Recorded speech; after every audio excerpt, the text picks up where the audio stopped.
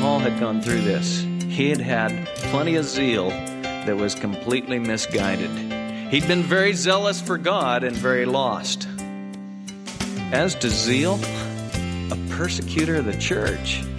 As to the righteousness which is in the law, found blameless. But whatever things were gained to me, those things I've counted as loss for the sake of Christ.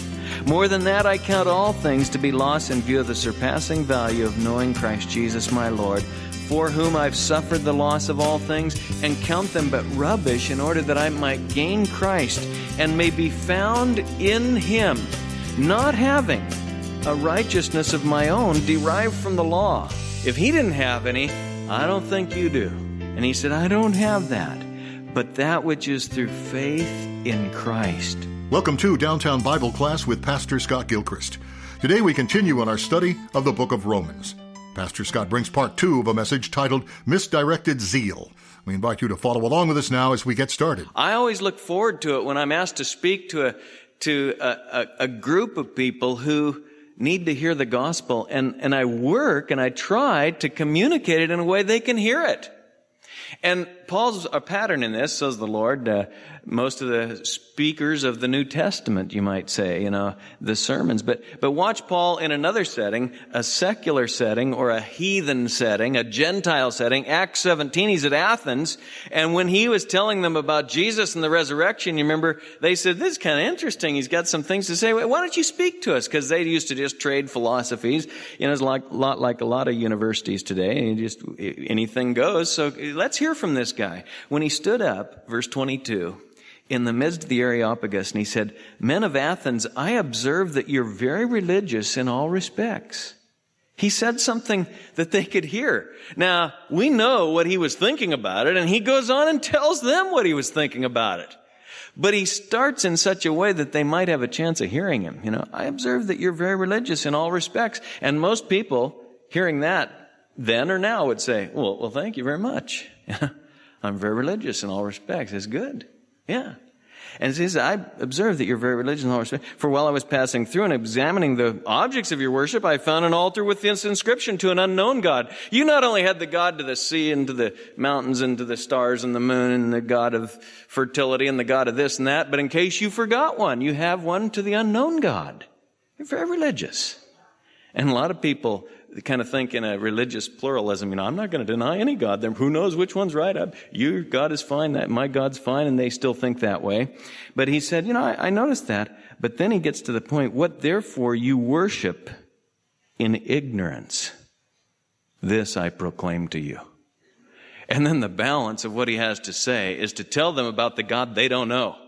The unknown God to them, but who is very knowable.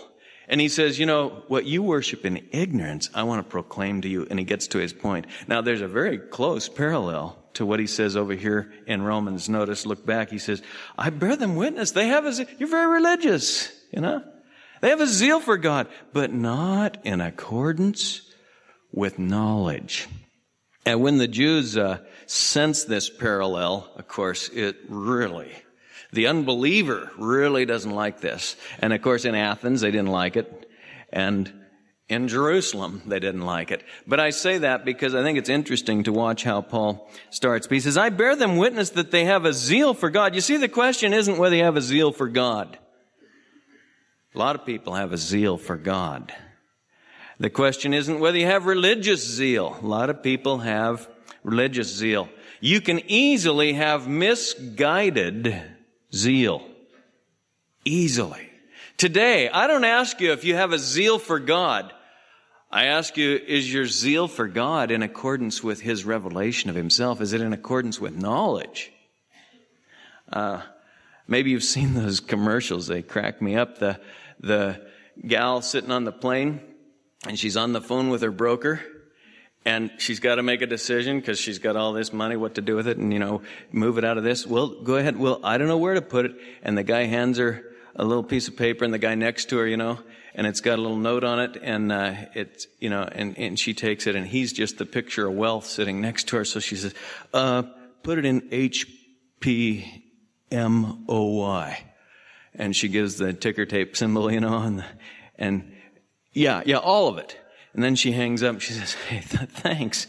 Thanks for the tip. And he said, what do you mean the tip? And she turned the paper upside down and said, howdy.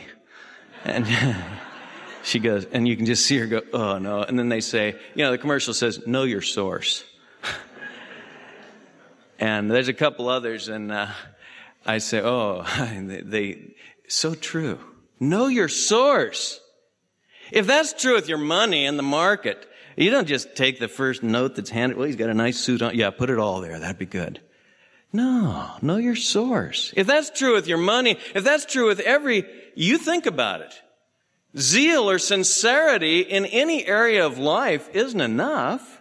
In fact, somebody says, well, I don't know much, but I'm just going to trust it. And after all, I'm sincere. No, you better get to know if it has to do with your physical health. You don't just say, I don't know if he's a doctor or not, but he seems like a nice guy. No, don't just haphazardly. But if that's true in other realms, what about the ultimate realm of God? Are you just going to say, well, I'm sincere. I have a certain zeal. You better find out what the issue is. And you don't have to guess. God has given us a book. I bear them witness that they have a zeal for God, but not in accordance with knowledge. Paul knew a lot about misguided zeal. He said, I was more zealous than all my countrymen, and I was busy persecuting the church. He had been there. He knew what misguided zeal can do. So he said, I bear them witness. They have a zeal for God, but not in accordance with knowledge. Zeal without knowledge. Very dangerous combination. You see, the great need today is knowledge. Real knowledge of God. Who He really is. What He's really like. Israel's a picture of so many today who have just kind of a vague concept. There must be someone. This didn't all just happen. And we oftentimes take that as a great stride forward. Well, it's a step. I guess it's better than saying, I don't believe there's anything except just this big explosion that started on the size of a pinhead or whatever. I suppose that's a step in the right direction, but it's not enough to just say, I believe there's a man upstairs of some sort. No, or a cosmic designer. No, you can know Him. And zeal without knowledge of Him is misguided, futile zeal. It's worthless. The great need is real knowledge of God. And he says, not knowing about God's righteousness and seeking to establish their own, they didn't subject themselves to the righteousness of God. You see, to really know God is to really know the God of righteousness, because that's the only God there is. The God of righteousness, not knowing about God's righteousness. Real knowledge of God is knowledge of the God of righteousness. That's who He is. Now, we don't know much about righteousness today. We don't really know much about it. I think of Paul Williams, our translator down in Costa Rica, and he says it's hard sometimes to translate a concept they have no word for, because there's no concept. You're in a tropical place and you come to the word snow and you think, how would I translate this? They've never seen snow in certain places in the world. How will I communicate that? Well, in one sense, that's the way I feel in our generation today. You talk about righteousness and there's been very little knowledge of it today. We've put that knowledge aside. And so we talk about a righteous God. We say, oh, let's emphasize other things that we make a little more sense to us, But I'll tell you something. We need to know the righteousness of God. Listen carefully, because this is the theme of Romans. Just look back at chapter 1. It's so important to see this. Look at chapter 1, verse 17. When he says, I'm going to tell you the good news from God, the good news of God, that I'm going to write about the gospel. I'm not ashamed of the gospel. Why? Because it's the power of God for salvation. For in it, verse 17, the righteousness of God is revealed from faith to faith. Then he spends 3 chapters explaining our unrighteousness. And look over at chapter 3, verse 21. He says, now, apart from the law, the righteousness of God has been manifested. Even the righteousness of God through faith in Jesus Christ for all those who believe. Verse 25, when he tells about the cross of Christ, he says this was to demonstrate his righteousness. That in the forbearance of God, he passed over the sins previously committed. For the demonstration, I say, of his righteousness, he repeats it, at the present time, that he might be just, righteous, and the justifier of the one who has faith in Jesus. Now, this term, throughout Romans, there's two implications. God is righteous, and righteousness is provided by God. The righteousness of God through faith in Christ Jesus. Some insist that we decide between those two. And some commentators even on Romans will say, no, you have to, but I say both concepts are implicit in this phrase, the righteousness of God. In fact, it is because men are willfully ignorant of the fact that God is righteous that they are unable to understand that righteousness can only come from God. So the righteousness of God is crucial to Romans, and there's a real need for us to grab it and get hold of it and let it get a hold of us, you might say. We live in a day when it doesn't come naturally because there's so little understanding of what it means to be righteous. God is absolutely holy. He doesn't bend the rules, and He demands righteousness. You shall be holy, for I am holy, the Scripture says. Just as your Father is perfect, I want you to be perfect, Jesus closes the 5th chapter of Matthew. Righteousness, the righteousness of God, and the fact that it comes from God through faith in Jesus Christ is what He's after here. And we live in a day, much like the 50th Psalm, when the psalmist writes, you thought that I was just like you, speaking for God. A lot of people today just assume God's like us. Well, if God were like us, He would be unrighteous, because that's the definition of what we are. We're sinners.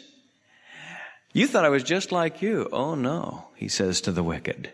No, not at all. Let not the rich man, Jeremiah wrote, boast in his riches. He said, thus says the Lord, don't you boast in your riches. And let not the mighty man boast in his might, but let him who boasts, boast of this, that he understands and knows me, who exercises loving kindness and justice and righteousness on earth.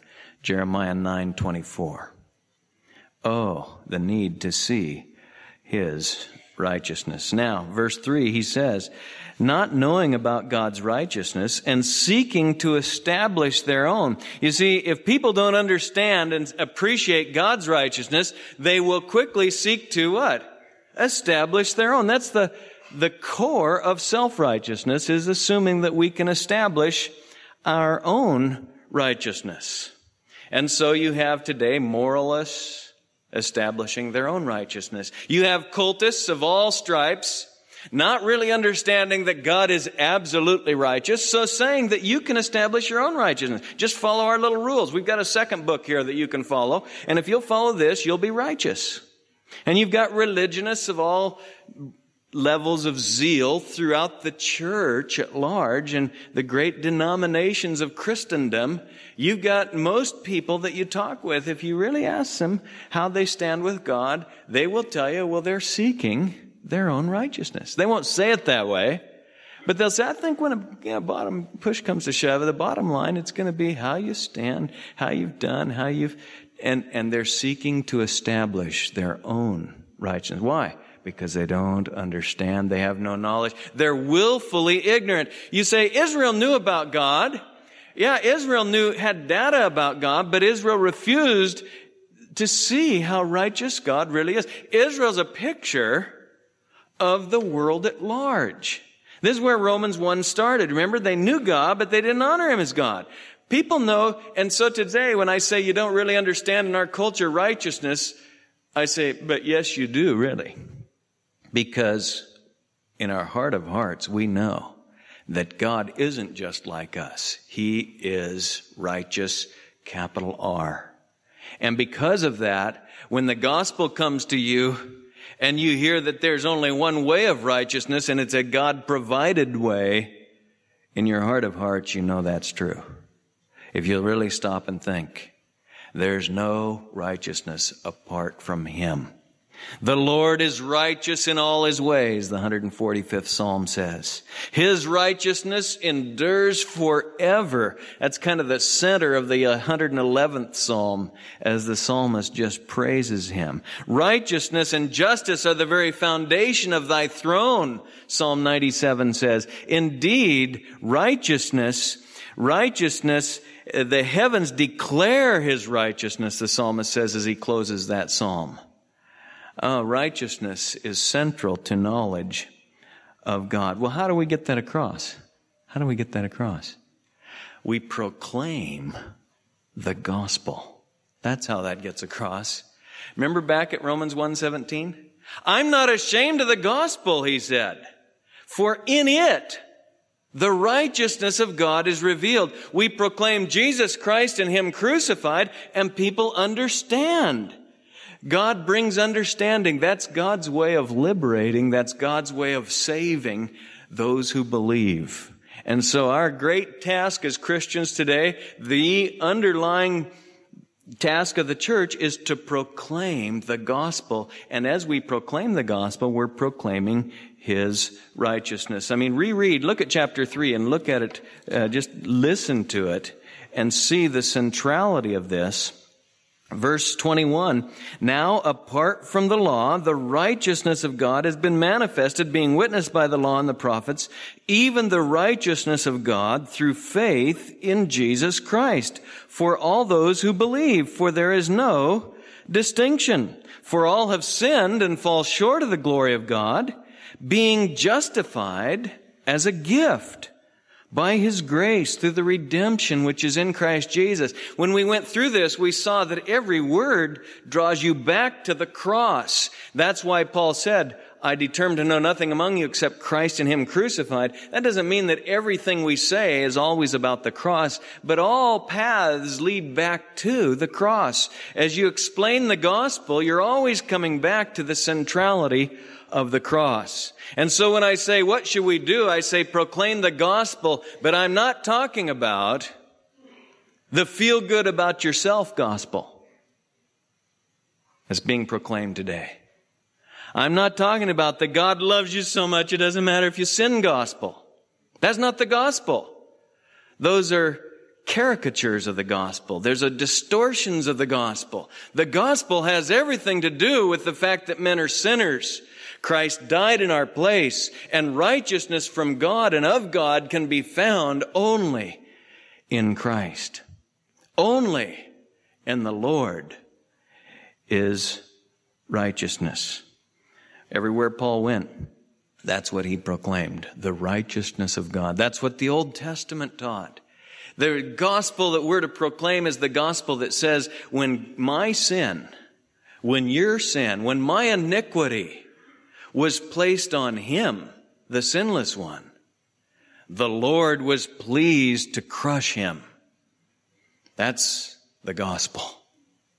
The good news that God is righteous and provided a righteous Savior and a righteous salvation for us, and that righteousness comes from Him. That's why, we looked at Jeremiah 23 last time, that great prophecy of God's purposes with Israel. And that's why when they finally realize who Christ is, when they embrace Him, and when we'll see in chapter 11, when Israel once again turns to Him, He will be known. Jeremiah 23 says, He will be called the Lord our righteousness. Not knowing about the righteousness of God, they sought to establish their own and did not subject themselves to the righteousness of God. But Christ, look at verse 4, Christ is the end of the law for righteousness to everyone who believes. If God is righteous, and He is, then only He can produce or provide righteousness for us, and He did in Christ. Christ is the end of the law for righteousness. That's what He's been emphasizing all the way through Romans. That's the gospel. And that's the gospel that you and I need to be very clear on, and we need to let it simmer into our hearts. It needs to come out of us when we speak about the cross. We need to understand why the cross. We need to be able to explain it to those around us. As in Paul's day, even the Israelites were missing this. The Gentiles were embracing it. The Israelites were missing it. And so Paul labors, and he's going to labor throughout this chapter to show what he's after. I wonder about you, because time after time, when I talk to people individually and ask them, tell me where you're at. What do you think as you stand before God? They begin to talk about their own righteousness. I say, how about you? Have you turned loose of that? Have you turned to the only source of righteousness, God Himself as found in Jesus Christ? Don't leave this, vague. Turn over as we close to Philippians 3 and listen to Paul's own testimony. Because as I say, Paul had gone through this. He knew what he was talking about. He had had plenty of zeal that was completely misguided. He'd been very zealous for God and very lost. And he knew the problem. And as he gave his testimony, Philippians 3, he said, verse 6, as to zeal, a persecutor of the church. As to the righteousness which is in the law, found blameless. But whatever things were gained to me, those things I've counted as loss for the sake of Christ. More than that, I count all things to be lost in view of the surpassing value of knowing Christ Jesus my Lord, for whom I've suffered the loss of all things, and count them but rubbish, in order that I might gain Christ, and may be found in Him, not having a righteousness of my own derived from the law. If He didn't have any, I don't think you do. And he said, I don't have that, but that which is through faith in Christ, the righteousness which comes from God on the basis of faith. That's what he had found, and that's what motivated his proclamation. That's what motivated his prayers. That's why his heart went out to Israel, because he said, I found all my zeal came up like rubbish. And I found not a righteousness of my own, but I found the righteousness of Christ, the righteousness which comes from God on the basis of faith. Have you found that? Today, you can turn from any sort of self-righteousness, any sort of self-justifying, and admit you're a sinner, and you can find that Christ is the end of the law for righteousness to those who believe.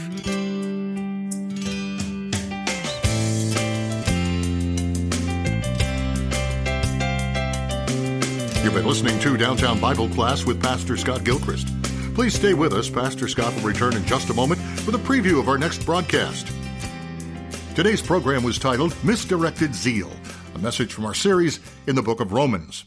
If you missed a portion of the message heard on the program today, or you'd like to share it with a friend, head on over to downtownbible.org. A free copy of today's entire message is available there for you to stream or download at your convenience. We're thrilled to announce the publication of a new book written by Pastor Scott Gilchrist. It's called A Brief Exposition of Romans. It's a 266-page chapter-by-chapter commentary on Romans that we're sure will enhance your understanding of this critical book in the New Testament. The book is available online at Amazon, Barnes & Noble, and most other online booksellers. But during our study of Romans, we'd like to send you a copy as a thank you for a gift of any amount to the ministry of Downtown Bible. You can find us online at downtownbible.org or by mail at P.O. Box 19191, Portland, Oregon, 97280. We'd love to put this valuable resource in your hands. If you don't have a church home in the area, Pastor Scott would love to invite you to join us for our live online Sunday worship service at Southwest Bible Church. That's each Sunday morning at 8:30 and 11 a.m. You can find us live on YouTube by searching for SW Bible Live, or go to swbible.org and click on Live Stream. We also broadcast the service live on the radio on True Talk 800 AM. It's best to check the 800 AM program guide for up-to-the-minute schedule adjustments. We're thankful that you've chosen to listen to us on this station, and we invite you to downtownbible.org to download or listen to any past program or to subscribe to our daily podcast. Now, before we end our time today, let's go to Pastor Scott for a preview of our next broadcast. If you confess with your mouth Jesus is Lord, and believe in your heart that God raised him from the dead, you shall be saved. For with the heart man believes, resulting in righteousness, and with the mouth he confesses, resulting in salvation. Notice, if you confess with your mouth Jesus as Lord, the deity of Jesus Christ, don't be saying, oh, we're going to have to go get him, as the Jews might say back in verse 6. No, don't be waiting for Messiah. He came. Confess that. Messiah, the Lord, our righteousness, is here. He came. And then believe in your heart that God raised him from the dead. There's nothing left to do. He conquered sin and death. Join us again next time as we continue our series through the book of Romans. Pastor Scott brings a message titled Believing and Confessing. Until then, may the grace of the Lord Jesus be with you.